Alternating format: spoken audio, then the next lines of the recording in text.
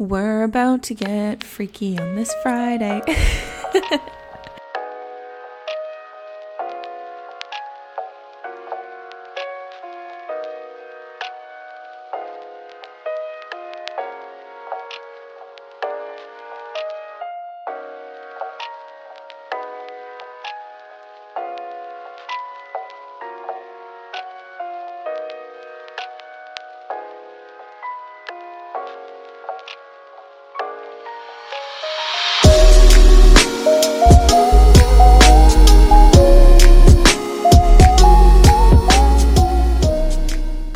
Actually, wait, just kidding. It's literally not Friday for you guys. It's Monday. But I'm recording on Friday. So I guess it would be we're about to get manic on this Monday together. Hi, guys. Welcome back to another episode of Crime with a K. My name is Kelsey. I'm your host. And I really hope that you guys enjoyed the last video. Again, I am sorry about some of the audio.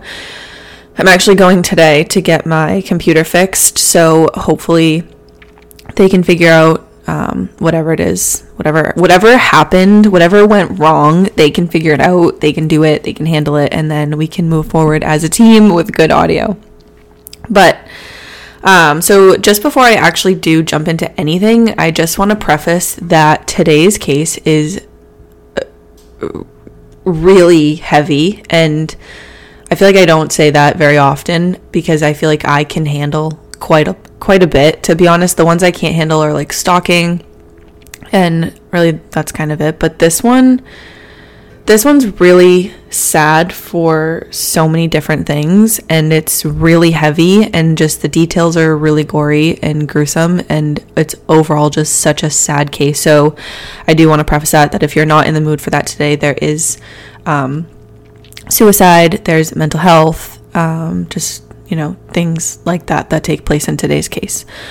But okay, so on a lighter note, now that we've provided that, the coffee of the day, the COTD.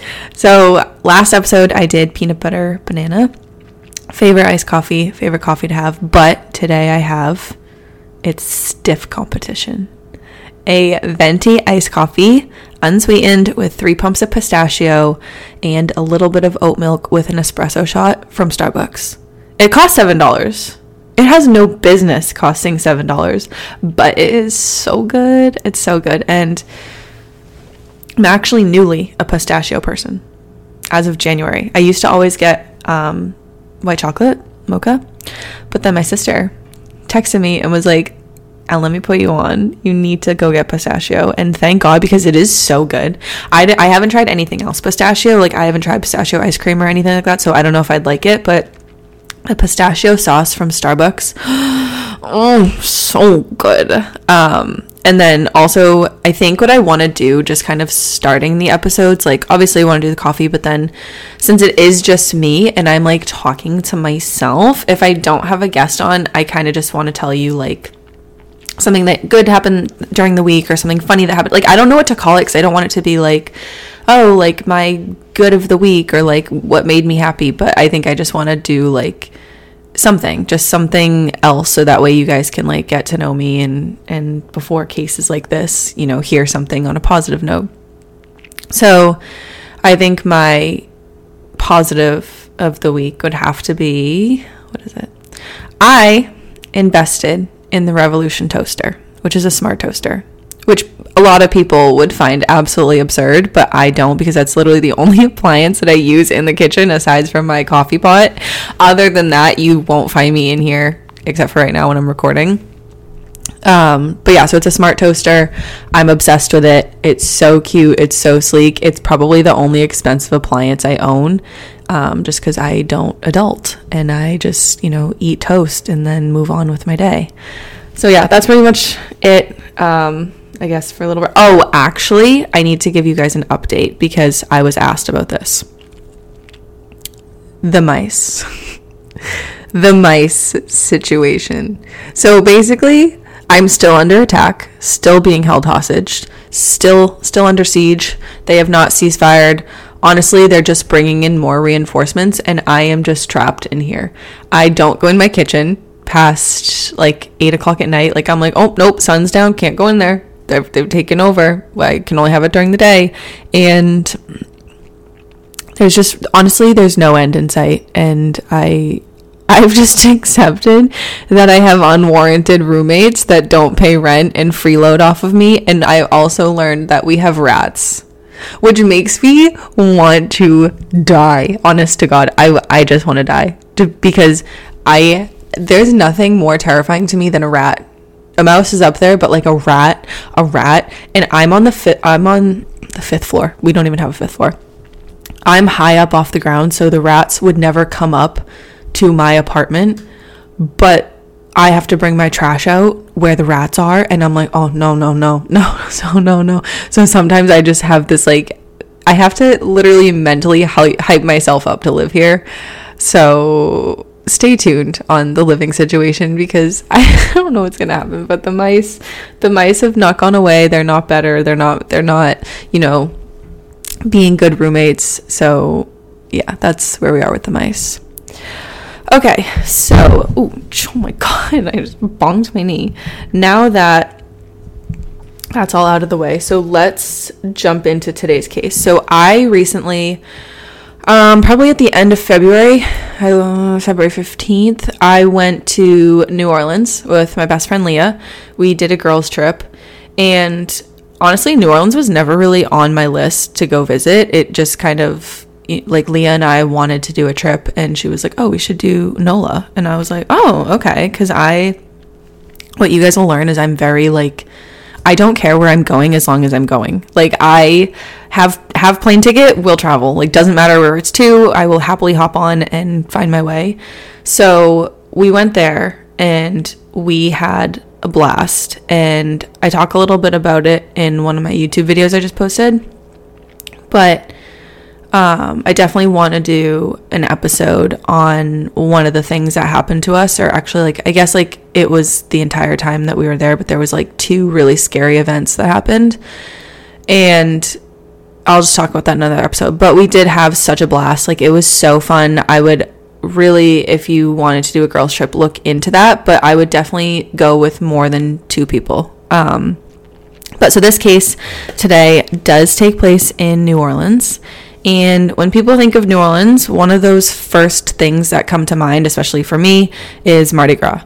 I went down during Mardi Gras. It was so fun.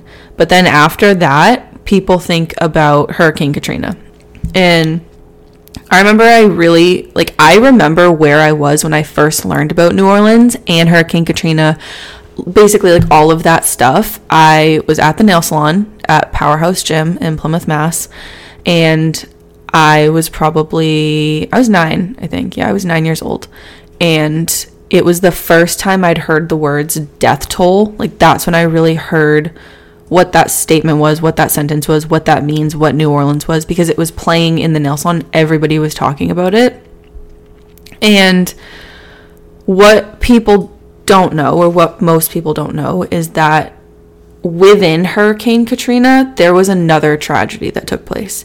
And I don't, like I said, I'm waving the flag of caution before we jump into today's case, because there is suicide, there is mental health. This is a very hard case, and I might do a lighter one next week for you guys just because of this. So at approximately 8:30 p.m. on October 17th, 2006, police received a call from the Omni Royal Orleans Hotel in New Orleans. A guest had notified the front desk of a man's body that was lying face down after hearing a loud thud.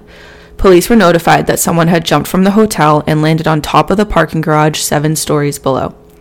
When police arrived to the scene, they identified the victim as 28-year-old Zack Bowen. He was determined dead on impact, and then in the front pocket of Zack's pants, police actually found a plastic bag containing a note, army dog tags, and a key. The front of the note said, "For police only," and then in the note, it said, quote, "This is not accidental. I had to take my own life to pay for the one that I took. If you send a patrol to 826 North Rampart, you will find the dismembered corpse of my girlfriend, Addie, on the stove, in the oven, and in the fridge, along with full documentation on the both of us and a fully signed confession. Signed by myself. The keys in my front right pocket are for the gates. Call Leo Watermeyer to let you in." And it was signed by Zack Bowen. So this is when police are like, okay, this is about to be way bigger than what we have here currently and what we thought this was. So according to Zack's friends, Zack left that night with a bag of cocaine worth about $20. I don't know if that's a lot of cocaine. I don't dabble in that. So I don't know if that's a lot, but that, like, it made it seem like it was a lot. And then according to the hotel security tapes, Zack went to the rooftop of the Omni Hotel around 4 p.m. He started drinking all the way until about 8:30 p.m. So he was definitely pretty mangled because he'd opened up a tab and security footage showed him pacing back and forth over to the pool and then back into the bar. At exactly 8:30, Zack walks up to the railing and launches himself over the side of the hotel. So, jumping back, Zack Bowen was born on May 15th, 1978. He was born to Zack and Lori Bowen, and they raised Zack and his older brother Jed pretty nomadic to start. So they had a Volkswagen bus, and they would bring them all around the country, and they would camp out at different places, but ended up settling down in Ojai, California for a while. But then they ended up moving to Whidbey Island in Washington.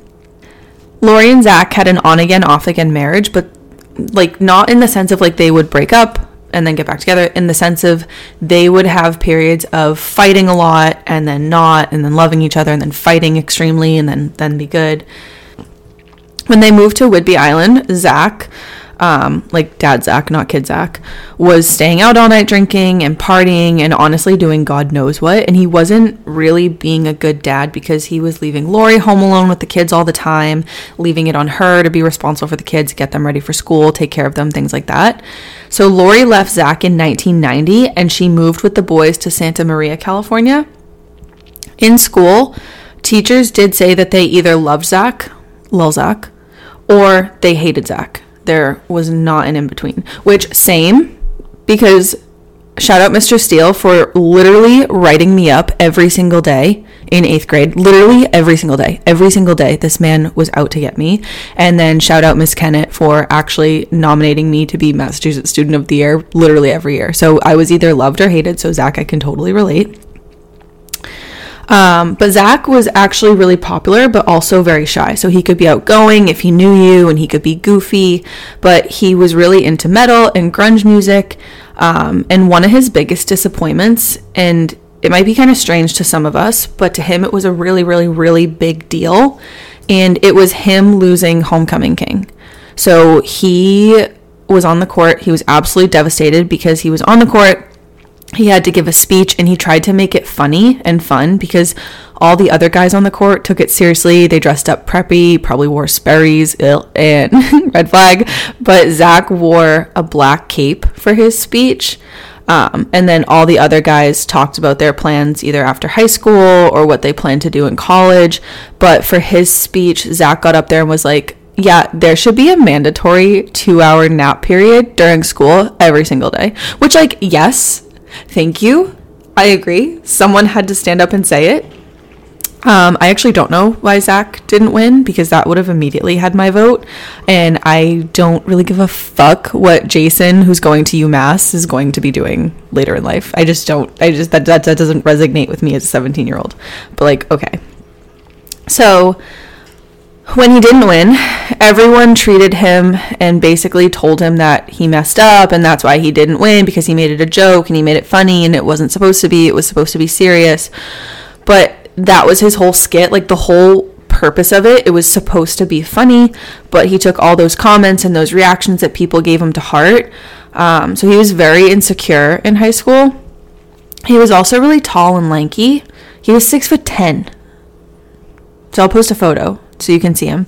But even though, and like me included, like, oh my God, tall guys, yum. In high school, when you're going through that awkward phase, it's not really, you don't really want to be tall because you really don't want all eyes on you in high school. But later in life, like, that's great. So Zack was really insecure in high school. His confidence had definitely taken a hit after that homecoming court loss.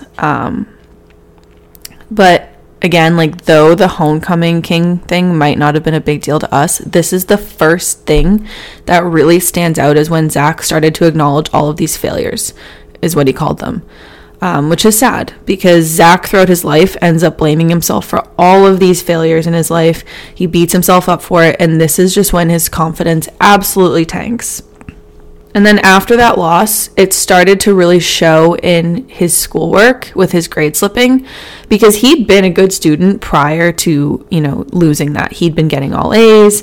And then after this, he decided, yeah, I'm done with school. And he ended up dropping out, and he went to live with his dad in Washington. And there were no known issues between him and his mom. It's just guessed that he just wanted to go somewhere new and start over with new people and kind of get away from where he'd grown up. But when he moves in with his dad, they decide to go on this wild cross-country road trip, because his dad hasn't really adulted yet and is living that reckless, irresponsible lifestyle. And not saying traveling is irresponsible. It's not. But this guy had pretty much up and left his family and did not want to have any responsibilities. According to Zack's mom, Zack's dad was more of a best friend to Zack than a parent, which you always got to be both. You have to be a parent first, or else, things happen. So they went to all of these different places together, and they ended up in New Orleans. And this is where they decided to settle down. So Zack re-enrolled in high school, and he stayed in touch with his mom, but he always told his mom that he was pretty unsure of the whole thing, and basically was like, yeah, dad's not the move. Like, this is way too wild for me. I don't know what to do. I don't know what's going on here. Dad's like out of control. But he stayed because he really did like New Orleans. He didn't end up finishing high school there, but he really loved New Orleans, and he loved the people there, and he loved the atmosphere. So now Zack's 18, and like I said, he's really tall. He's lost all his baby fat, and he's leaning out. And at 18, I feel like that's when guys start to like become a man, and they grow into themselves, and their features start to develop, and they just they go through that phase of puberty or whatever. And Zack ends up becoming very handsome, and he starts going out on the town, getting girls, that whole scene. So, like I said, Zack's 18, and while he's out one night, he meets 28-year-old Lana Shupak. And Lana had previously worked as a stripper or an exotic dancer in Dallas and Houston prior to coming to NOLA. And she basically wanted to get away from that lifestyle. She was done doing that. But she was out on Bourbon Street with her friend one night, and they were there visiting. And she saw Zack handing out Go Cups. And a Go Cup is, and I've had a few, they're very nice. And this is something that if you're a mass person, like, we don't have those here. We just, like, our laws are so strict, we don't even have happy hour. But it's essentially a roadie. And then, like, that's what we call it in Mass, but I guess other places would call it a road soda, or like alcohol to go, so like in a cup to go. So that's what a to-go cup is, or a Go Cup. And Zack would basically hang out of a bar window on Bourbon Street and sell to-go cups to the people on Bourbon Street. And since he was this young, hot guy, the bar had basically chosen him to lean out the window and get girls to come over to the window and buy beer, which, great marketing move. Love that for us. So at first, Lana's friend called dibs on Zack, but Zack really liked Lana, so Lana's friend was like, he's all yours, which, like, love that girl gang. So they hit it off immediately, and they started to seriously date. And Lana was psyched because she really loved NOLA, and now she had a reason to pretty much pack up her entire life in Texas and move there. And she wanted to get away from where she was originally and wanted to change jobs, so this seemed like the perfect opportunity to do just that. However, early in their dating, Lana became pregnant with their first child, Jackson, within the first few months of them dating. And like I said, Lana was 28 years old and Zack was 18. Lana did not know that Zack was 18 years old, and she basically had assumed that he was at least 21 because he was working at a bar. In the United States, you have to be 21 to drink alcohol. I don't know why she didn't ask, but like, shit happened. It's not illegal. He's of age. They worked through it. It is what it is. When Lana told Zack that she was pregnant, he was mortified and terrified. And so he was now becoming a teenage dad, and he said that he didn't want to do it and that he wasn't ready. And she pretty much was like, okay, well, I'm keeping this baby, so I don't know what to tell you. Like, time to man up. But Lana said that when Jackson was born and Zack held him for the first time, a switch flipped and he immediately took to the role of dad. She also said that he was an amazing dad and he became a better partner to her and told her that he wanted to be the best dad to their kids. Soon after this, the two of them got married, and it was a huge ceremony in a church in NOLA. But then a bunch of tourists showed up and crashed the whole thing, which is just very upsetting. So they got married, and Lana gave birth to their daughter, Lily. Zack again was ecstatic. He even went back and got his GED in 2000 because he wanted to be a better dad and basically do the best that he could. And he wanted to be a role model and have a degree for his kids, and he wanted his kids to be proud of him. And this is when Zack decided to take a drastic move and said that he really wanted to give his kids and his wife a really good life. So he enlisted in the U.S. Army. He basically did this because he was like, okay, well, if I do this, I can get insurance, I can get good housing, I can get additional income with a family, we'll have security, like, we'll be covered, it'll be fine, we'll be good. However, when Zack enlisted in the Army in 2000, he was enlisting when there was no war that was going on. But in 2001, 9/11 happened. And Zack was deployed for a tour in Kosovo and a second tour in Baghdad. In my own personal opinion, I am not a medical professional, but in my own personal opinion, I think that this is a case where Zack has severe, undiagnosed, untreated PTSD. With what happens in this case, with the events that lead up to what happens, with the catastrophe that he lives through and what I'm going to go into, I think that this case, he definitely has undiagnosed, untreated PTSD. And that to me is so heartbreaking. And I would love to go off right now into the depths of the issues in this country about treating veterans and how we treat people that come home from overseas. I'm a big military girl. I always will be. I just praise anybody who is willing to put their life on the line to protect people here. But I won't dive into that. We can save that for another episode. So Zack's military service definitely changed him. And he was not at all the same person when he came home. Zack was extremely depressed, and it was evident that he was suffering from PTSD. While he was deployed, he lost several people who were very close to him, and that completely destroyed who he was. There was a young girl named Rachel who was 19 years old in his unit, and they became super close, absolute besties. His whole unit was actually very close with one another and was very close with Rachel. And she ended up getting killed in action. And Zack was there when it happened. And their entire unit took it really, really, really hard. So she was also one of the first women to be killed on the front lines. Then, on top of that, there was another time where Zack gave a little Iraqi girl who was playing in the street some candy. And he found out the next day that she had been killed for interacting with Americans, which is just absolutely devastating. Like, I cannot even imagine. It's insanely heartbreaking, the things that happen overseas. And he took that as his fault. So he again blamed himself for that happened. He blamed himself for Rachel's death.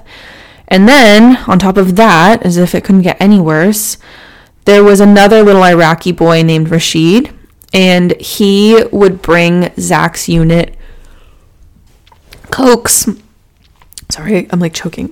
and drinks from his family's store. And in return, Zack taught this little boy English. And Zack really took to this kid and bonded with him and would see him every day. And one day, insurgents came in and blew up the entire store, and the entire family was killed. And he took that as his fault too. And there's no evidence to say that they blew up that store because, the kid was interacting with Americans. There's nothing that says that. Like, sometimes things just happen over there. But Zack took this as his fault. So he's experiencing all of these awful events overseas. And when what happens later came out, guys in his unit really defended him. None of them said a bad thing about him. And they basically, to reporters, were like, don't you dare say anything bad about Zack Bowen. He was not a bad person. He would never do something like this. And they really could not believe that Zack was capable of doing what he did later in life, because it was so out of character for the person that they knew and loved in that unit. So at this point in the military, Zack was failing all of his physical tests basically over and over and over purposely, because he was like, I'm done. I want to go home. I don't want to be here anymore. This is horrible. And he ended up getting sent home, and he left with a general discharge. So this is not the same as an honorable discharge. It's honorable, but it's not an honorable discharge. But Zack was not happy about that. Basically, a general discharge means your service was satisfactory, but it does not deserve the highest performance or recognition. He was so confused and pissed off, because you usually only get this when there's been punishment, or, you've gotten in trouble, or you've done something that goes against military guidelines, but nothing like that happened. So he had no idea why he was getting a general discharge and not a honorable discharge. If there's anybody in the military who knows that, maybe it's the fact that he was purposely failing his physical tests and they knew that.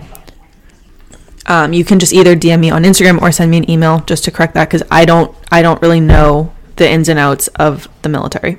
Actually, I could ask my brother. Hold on, let me text him. Okay, I just asked him, so we'll wait for his response. But until then, so when Zack got home, Lana was pissed. So she felt betrayed because basically Zack came home and was like, I'm going to work in a bar again, and you're going to go back to stripping. And she was like, well, what the fuck? That is literally not what we agreed on.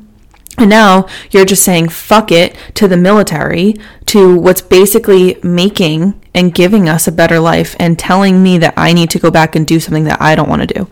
And this is when she and Zack separated.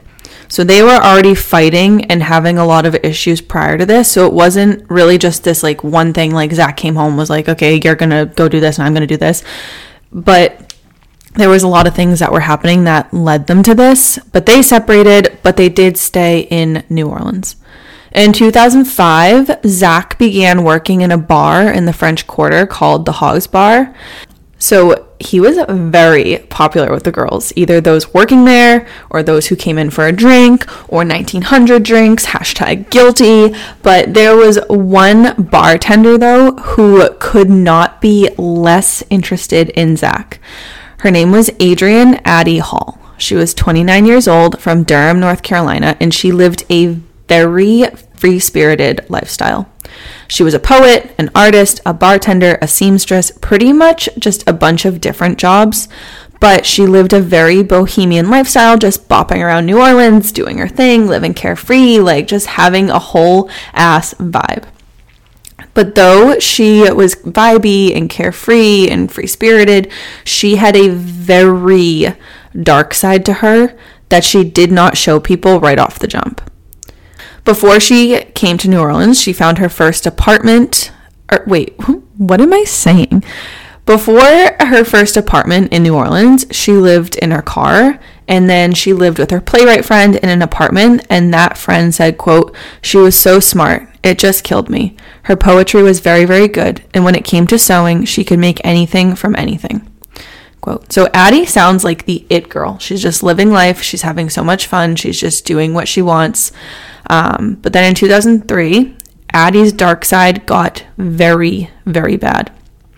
Addie was a very big drinker, really, really big. And it would get really bad when she drank.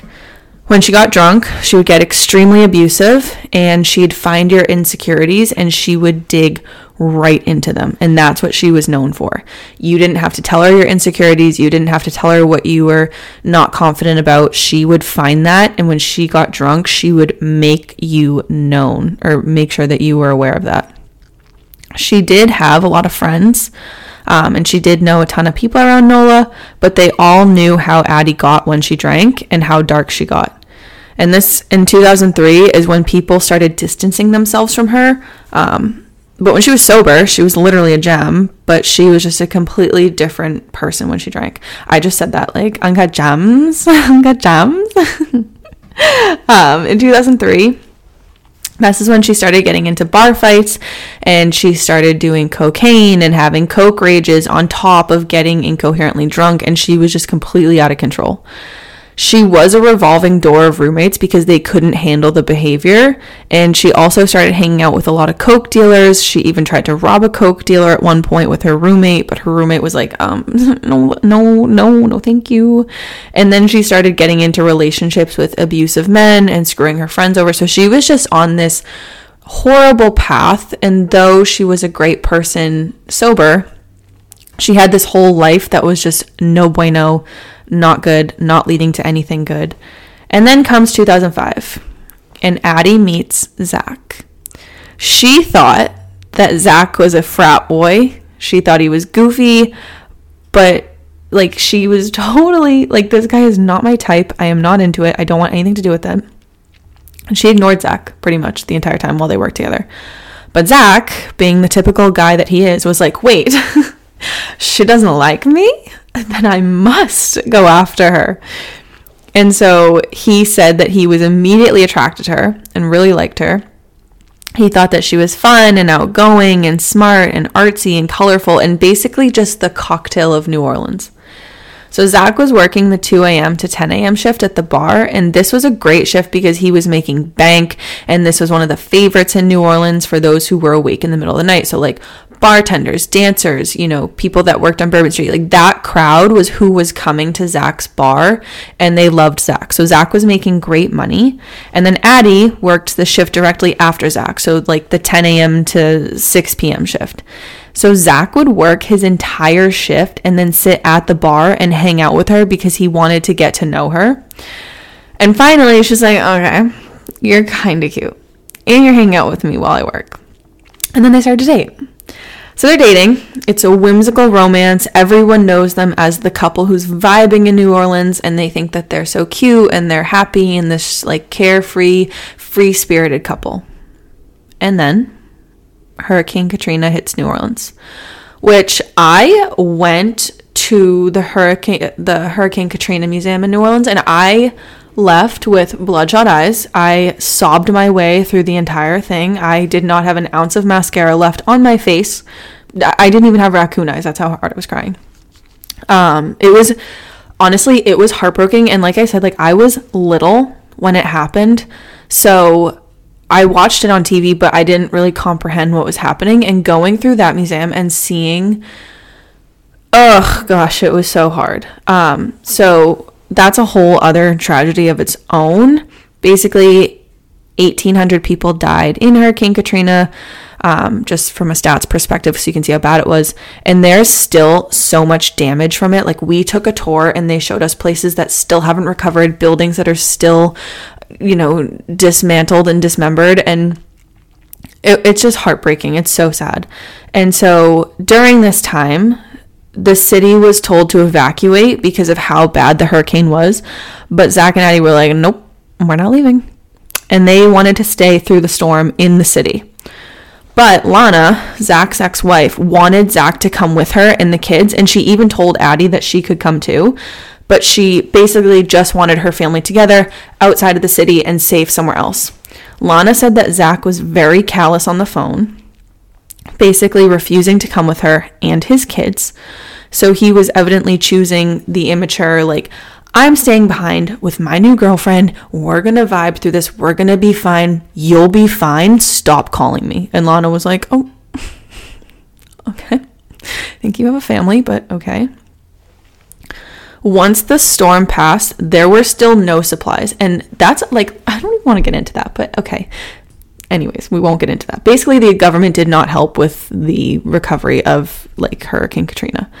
There was no power. There was no running water, there was no electricity, there was no food, and it was pretty ghostly because everybody had evacuated, and the only people that stayed behind were a few stragglers similar to Zack and Addie.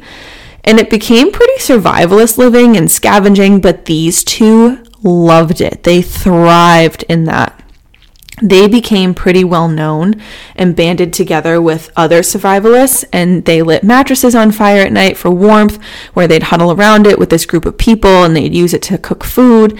And they also had, they made a makeshift bar and restaurant outside of Zack and Addie's apartment, using basically anything that they could find in restaurants and bars. And they played bartender with everyone because they went to all these bars and they stole all the alcohol because everything was abandoned. So it was pretty lawless. And it became this little post-hurricane community. And there's a lot of pictures of Addie and Zack because local newspapers were enthralled by this entire thing. And they essentially became like the king and queen of this little commune. And newspapers started referring to these people that stayed behind as tribes. They would also, like during the day, Addie and Zack and their commune of people would go out, they'd clean up the streets, they wanted to help get the city back in order, they wanted, to help search and rescue and find people. But at the same time, they were also stealing from local bars and restaurants and grocery stores and other shops, but they were making front page news for that. But like all press is good press, so like they did not care.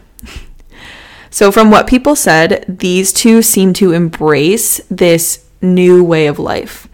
And they then started to proclaim that they were the true New Orleanians because they stayed behind when everyone else left, which no, it was just like a natural disaster and thousands of people died, and for their safety, everyone needed to evacuate, and y'all aren't even from NOLA, so like, I don't think you can claim that. Addie and Zack also became extremely close during this time. They really bonded and fell in love pretty much because they had to. They would ride around holding hands on their bikes, always hugging, always kissing, and everyone saw them as this free-spirited lovebirds. Like, they were literally having sex in the middle of the street. Like, they just gave no fucks. We're in love. We're happy. We're vibing. We're doing our thing where we want to do our thing, which, like, okay, rock on, but also, like, wow. Wow. Like, wow, that is passionate. It's also completely lawless in this point in NOLA because there's no one there. There's no help from the government. There is police presence, but it's pretty scarce. And Addie was even nearly raped at one point when she went into an abandoned grocery store to grab some supplies, and there was this guy in there hiding. So that's how dangerous it had gotten this time. Like, it was heavily advised not to go out and not go into the area. The newspapers also said that Addie was very good at keeping police coming to their home to help and make sure that everything was okay and that there was patrol there. And this is a direct quote from the New York Times. Quote, "In the French Quarter, Addie Hall and Zack Bowen found an unusual way to make sure the police officers regularly patrolled their house. Miss Hall, 29, a bartender, flashed her breasts at the police vehicles who passed by, ensuring a regular flow of traffic." Quote, Hashtag Mardi Gras and relatable. I'm just kidding. You actually don't have to do that when you go there. Just PSA. You do not have to do that. People will just chuck beads at you and give you all the attention in the world. You don't have to do that. So with how bad it was outside of their little commune, which it was really bad, like I said, the government had brought in the 82nd Airborne Division of the Army from Fort Bragg to help with the aftermath of the hurricane and peacekeeping and search and rescue and all of that happens after a natural disaster. However, this was Zack's watching all of this happen from his balcony, and this was extremely triggering for Zack and his PTSD. Like, it now looked like a war scene. There were tanks brought in, there were search and rescues happening, there were missions, all of it. It literally felt like Zack was back over in the Middle East. And this sends Zack into a complete spiral. He starts having flashbacks and episodes. And remember, his PTSD is undiagnosed. He was also using drugs and drinking at this time. And they were living that hard, fast lifestyle. So he's literally doing that all day long. He was heavily drinking. He was doing a lot of coke. And every photo of them, I'll post them on Instagram. But every photo, they have some sort of substance in that photo, whether it's alcohol or drugs. So he's using even more now to drown out the episodes and the PTSD, but all it's doing is amplifying it and making it worse. It was also known that Addie was diagnosed with bipolar disorder, but the hurricane really jacked up getting her medication, so she was unmedicated at this time. So now you have two people here with mental illness that are not being treated, they're not being monitored, and there's really no way to treat them and no way to help them unless they get evacuated, which they don't want to do. So this is just a colossal, sad nightmare. So the New Orleans mayor demanded, quote, "the compel evacuation of all persons from the city of New Orleans, regardless if such persons are on private property or have no desire to leave." So basically, they're really just saying, like, they're trying to get people to move out, and he's trying to make it clear, like, I don't care if you're in your house. I don't care where you are. You need to get out of the city. We are trying to clean up this place. We are trying to fix this place. We are trying to get some order and get our city back, and we can't do that with all of these people just running amok. But Addie and Zack refused to leave. They're pissed, and they said that they had a right to stay, and that by being kicked out, it was taking away their rights, and they held out, which worked, because a week later, everyone who had evacuated started trickling back to their homes. And this is when Addie and Zack really honed in on the fact that they were superior to all of these people, because they had stayed during all of the disaster while everyone else left. They also got very territorial about what they gave up, and one of their friends said, quote, "They liked camping out. They liked not having to work. They liked not having the responsibility of paying bills. They didn't like the change of back to normalcy." So they did really well being in love in this survivalist lifestyle, but when they went back to, quote, normal, they started fighting again. On top of that, they had to rebuild what they had with everyone else. So it's not like they were restoring their things while everyone else was gone. So at the same time, everyone else was rebuilding their life. Zack and Addie also had to rebuild their life. So now they're living in this compound style apartment with a big group of people, and their love story is just completely falling apart. And people in that apartment said that they'd talk about their love story all the time and act like it was much more romantic than it was. However, friends did say that these two were in love, and that Zack looked at Addie like she was the only woman on earth. He also told his mom that Addie was his soulmate, and the way that things were going prior to moving back in played out that these two were going to have a happy ending. Okay, my brother responded. So my brother's a Marine. That's why I was asking him, because he's in the military. And he said, I basically explained the whole thing, and he said he may have been injured in a way where the military has no more use for him, so they didn't need him anymore. You get a general discharge under, quote, honorable conditions. So that could have been why. So maybe it had to do with him purposely failing his PT tests, and then them being like, oh, he must be injured. We don't have, we can't use him anymore, which is kind of crummy. So there's that. So anyways, life is returning to normal, or as much as it can, after this horrible natural disaster, and this whimsical, carefree life is just starting to slip away from these guys. We also can't forget that Zack abandoned the mother of his children and his children during this entire thing. She hasn't sent or received any messages from Zack. She hasn't received any money. He stopped paying child support. Lana thought that he was dead, and when the kids asked where she was, she told them that he was a hero and was helping people to get out of the storm, and that he's working for the Red Cross. So Lana held that high-standing character for the kids, for their dad, because she didn't want to tell them what actually happened, which, good on her. That's a good mom. When they got back in touch and she learns that he's alive, Zack decides that he wants to see his kids.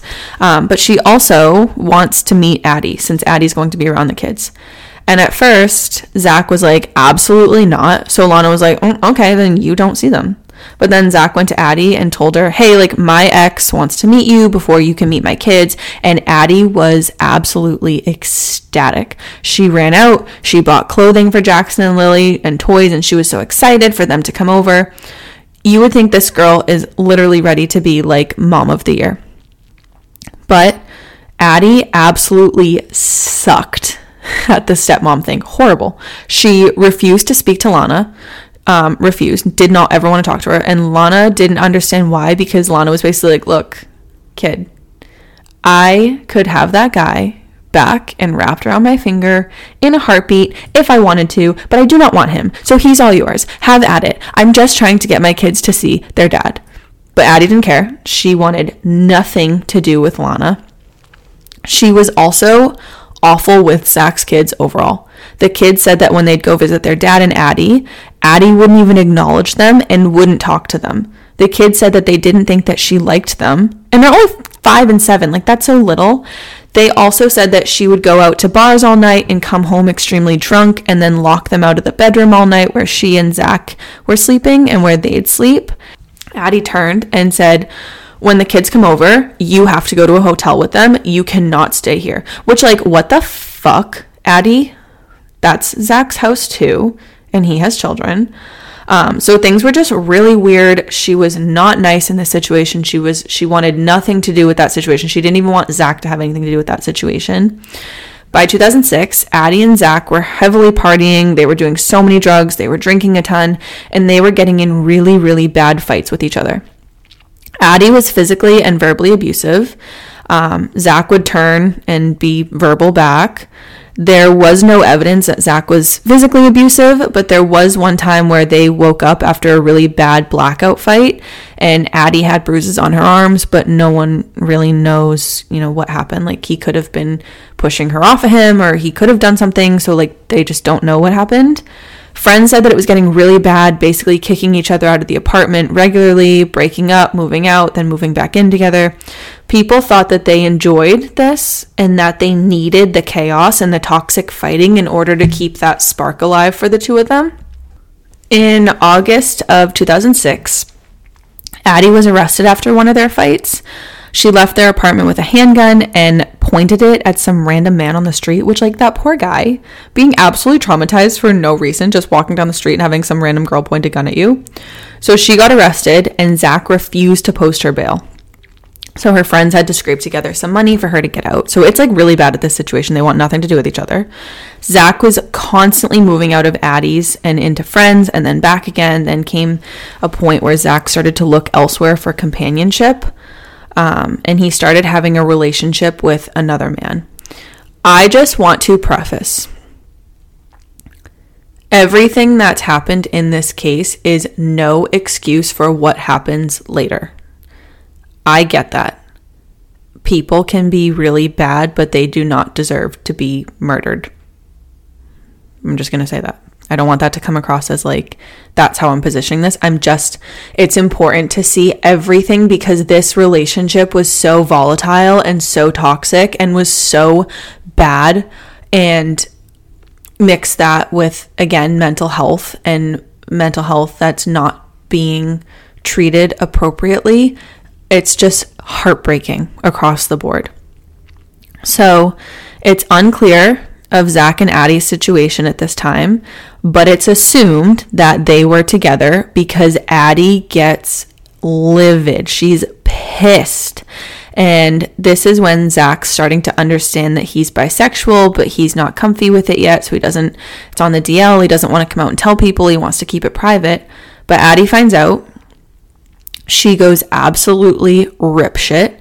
She's making public scenes. She's calling him homophobic slurs. She's calling him the F word. And she then takes his phone and she calls every woman in his contacts and told them that Zack had AIDS, which is not true. He did not have AIDS. At this point, Addie is extremely unwell. She was kicked out of her apartment, so she had nowhere to live.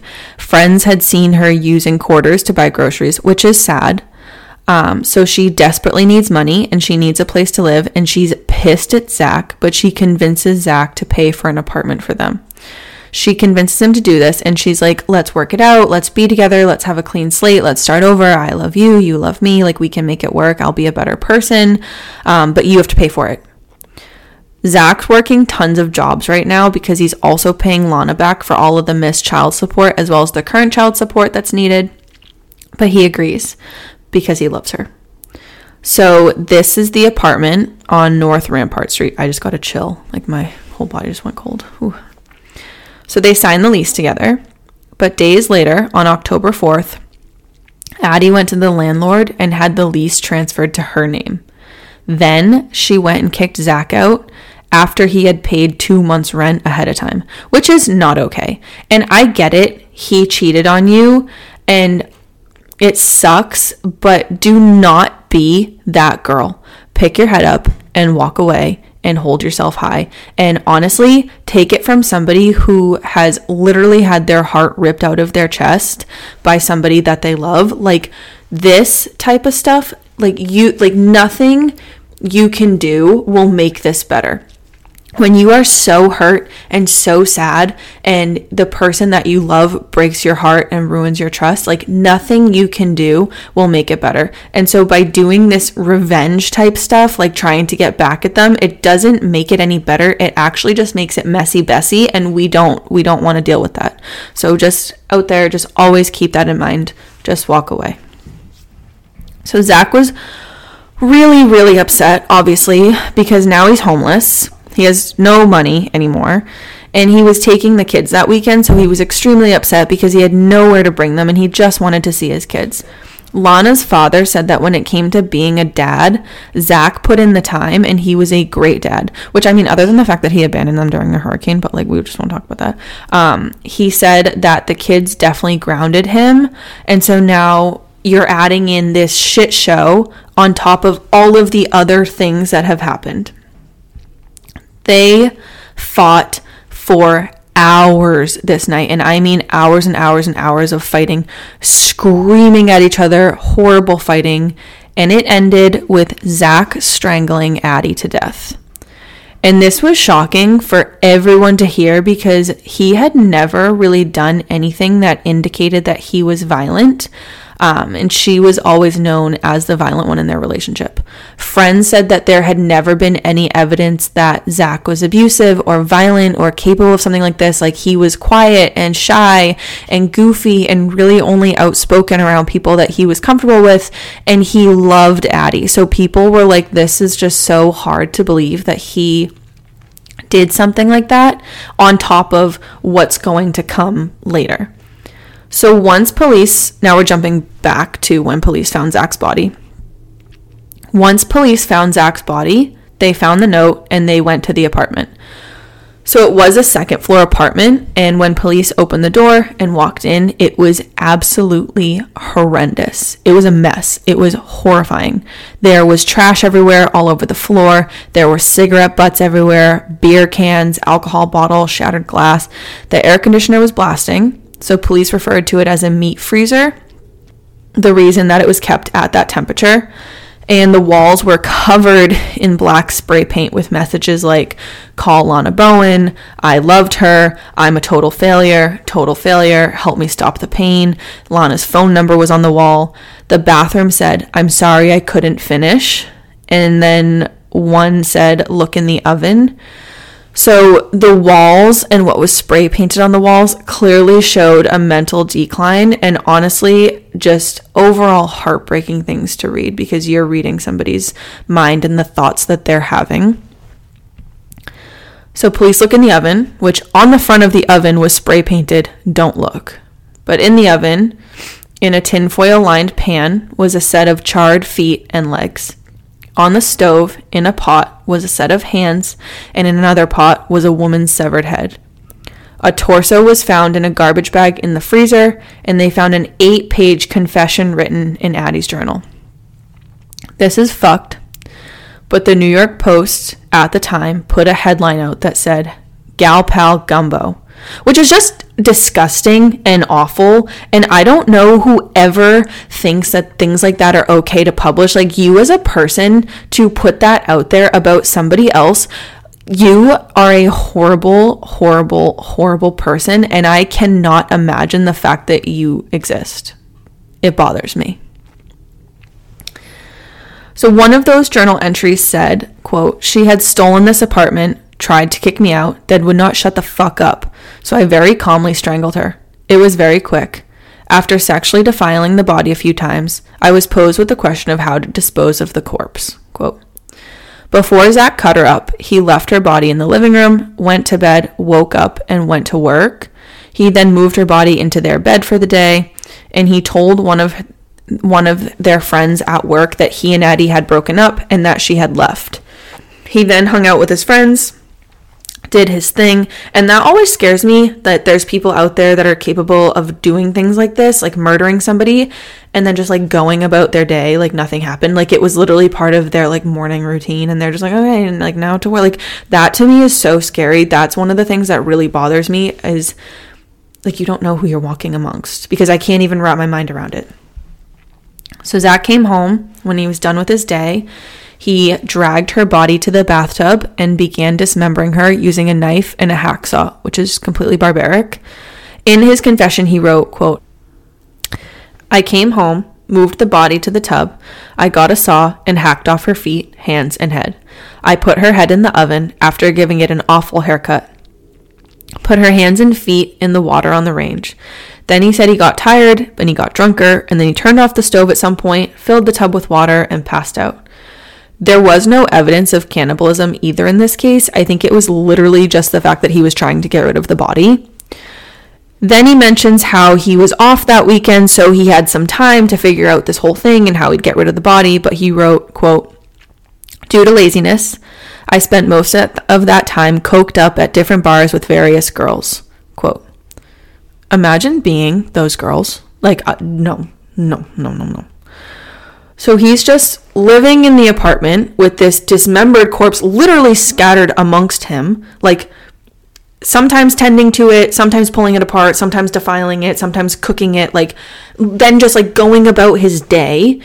And in case anyone doesn't know, flesh smells awful, like horrible, like horribly awful. It's awful. And he's cooking flesh, which makes it smell much worse. And he's living amongst this in his apartment. Like this is like happening over the course of a week. And he then calls Lana, and he has her bring the kids to his work at the grocery store. And she said that he was happy and in a very good mood. Grab all the candy you want on me, like get whatever you want, guys. He then gave Lana $600 in child support and asked to have the kids for the following weekend at the apartment. And she's like, oh, of course. So he's like trying to live this like perfect life right now, like live things out. He writes, quote, Sunday night, I sawed off the rest of the legs and arms and put them in a roasting pan, stuck them in the oven, and passed out. I came to 7 hours later with an awful smell emanating from the kitchen. I turned off the oven and went to work Monday. This would be the last day of work. One of his neighbors, John, remembers seeing the bathroom light on the night of the murder, and he said that he had a really weird feeling, and he couldn't stop thinking about that light, and just like he kept waking up and looking at it and being like, that bathroom light is still on, like that's so weird.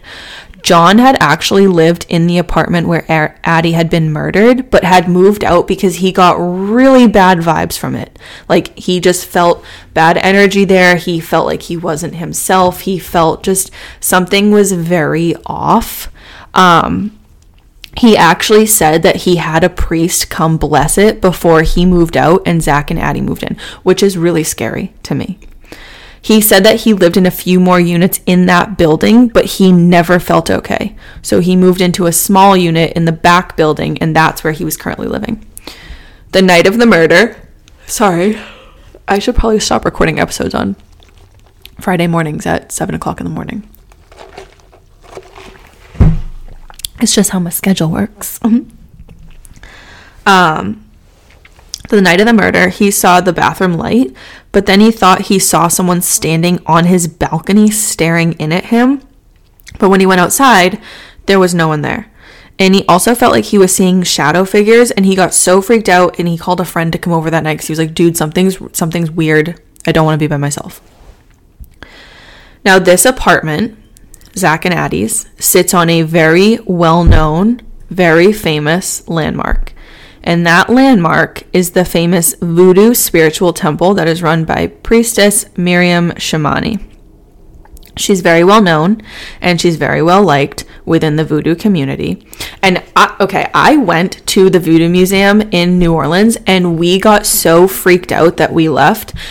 And it was like, I don't know how to explain this because I don't want to be wrong in how I explain this. I don't know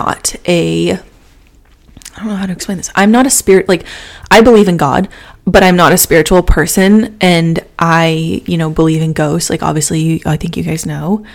When I went into this museum, I felt something that I have not felt. Like, I was scared, and I was reading things, and I was just like, something's off. I feel it. Something's off. And I turned to my friend Leah, and I was like, I think I'm good. And she goes, yeah, me too. And she was like, I feel it. And I was like, I feel it. And like, that's my own personal experience.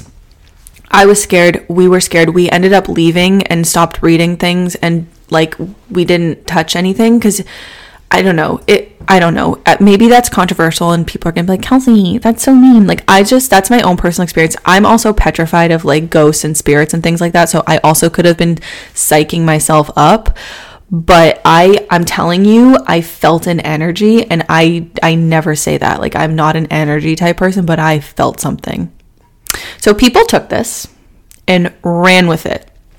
They said, like, newspapers and news stations said that Zack was under demonic spells and that it was the voodoo that made him do this. And like, okay, maybe. But also, we have a volatile relationship between two people with psychological issues that are not being treated or tended to. And this was just, there were one too many fights, and it hit a nerve of Zack. So that Sunday, John and his friend were outside the apartments and they were having dinner, and his friend was like, what is that smell? And his friend is a doctor. And John was like, I don't know, this city has a lot of smells. It's a smelly city of smells. And his friend was like, no, I know that smell. I know what that smell is. Like, I'm a doctor and I know what that is. But they were both like, we're not getting involved with whatever is happening. We do not want to get involved. So 3 days after killing her, Zack came home from work and had this appalling like, oh, ew, no, this is horrifying. There's a rotting corpse in my apartment. This is awful moment. And like,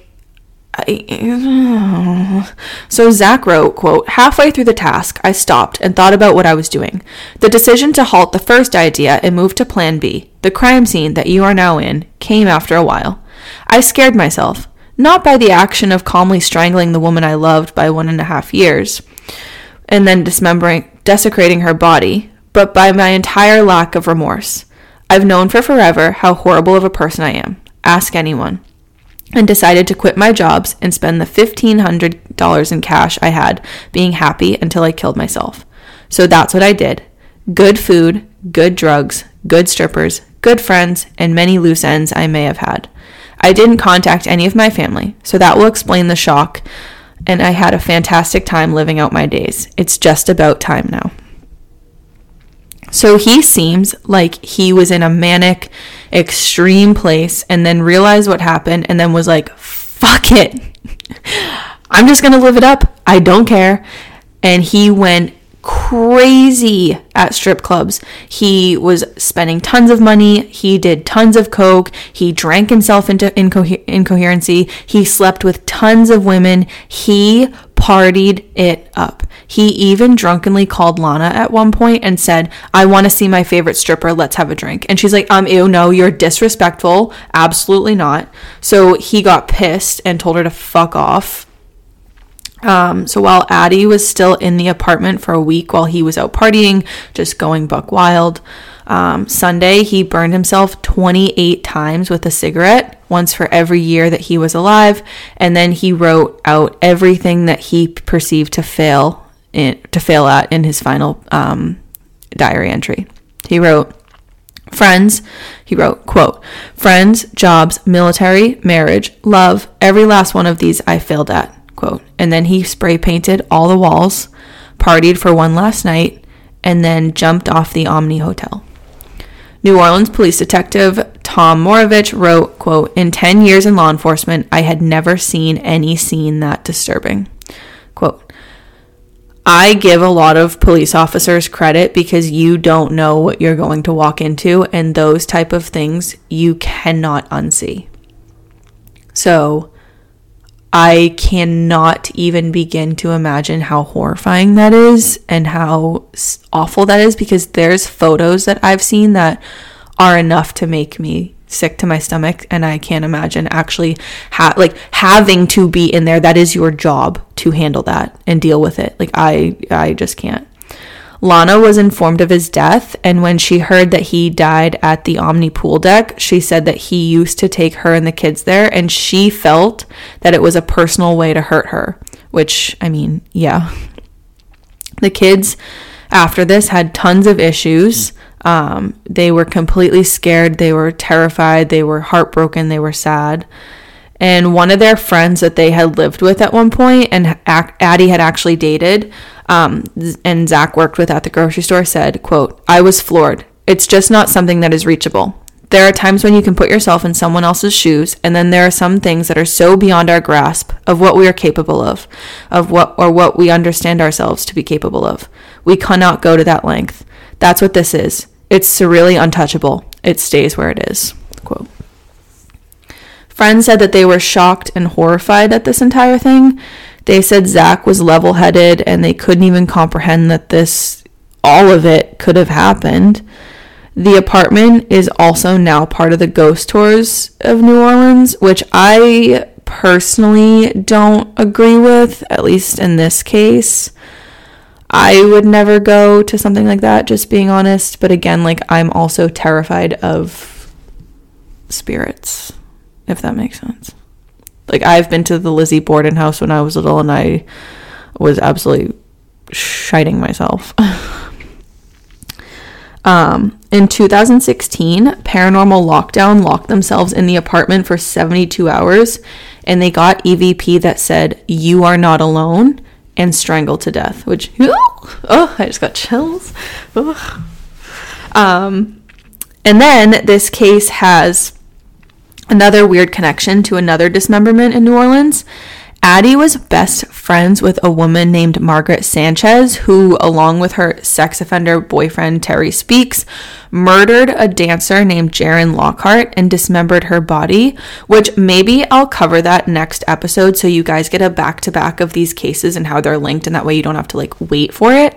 And then maybe I'll give you 2 episodes next week. Maybe I'll give you the back-to-back, and I'll give you the Jaron Lockhart one, and then I'll give you the scary stories of New Orleans, the one I have for you, and then we can keep it New Orleans theme, and then we can move away from the South and do some other things, because I think after 3 in New Orleans, you guys will be like, oh, okay, maybe I'll cross it off my list. And I don't want you to do that. I want you to go to the places that you want to go to. But so that is the story of Zack Bowen and Addie Hall, which is extremely sad. And there were also sources that shared that Zack did try to talk to people about his mental health and his PTSD, but nobody really listened. And I'm not blaming them for any of this. I'm not blaming anybody who didn't listen. It's just that we have this stigma against mental health that we really need to change. And I think, with PTSD, people think, well, just get over it. Just go to therapy and just get over it. Or just stop thinking about it. And that's not how it works. And I just wish that we someday can move to a society where it's okay to not be okay, and it's okay to ask for help, and it's okay to talk about things, and therapy becomes affordable, and there's no wait list for it. There's just enough for everyone, and it's I don't know, it's just a whole nother rant. I'm sorry. I'm very passionate about that topic. But yeah, so that's the story of Zack Bowen and Addie Hall. So we're closing the iPad for today. And yeah, so I know that one was really heavy. It was a lot. I was doing some more research for it last night. I didn't sleep well. Oh my gosh. I've been up since 4. I fell asleep at midnight, and then I woke up at 4 in the morning, and I was rolling around, and I didn't even have a good sleep. I had that sleep where you are not asleep. You're kind of awake. You're not in REM. I was not in REM. And then at 4 a.m, I was just like looking out my window, like watching the planes fly, and I was playing Wordle and reading the Morning Brew. Like I was just like, couldn't sleep. So that's pretty much it for today. I hope you guys enjoyed this episode. If you did, make sure you download, because that really does help me, and make sure that you follow us on Instagram. You can find me at Crime with a K. We're on TikTok at Crime with a K. And if you want to send us a Gmail or a case, you can either DM it to me. I think actually today I'm going to put on my story case suggestion and then keep that as like a running thing that people can add to, because I really want you guys to submit some cases.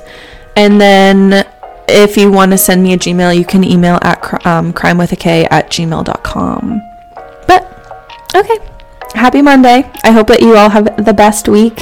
And I love you. Miss you already. See you next week. Okay. Bye.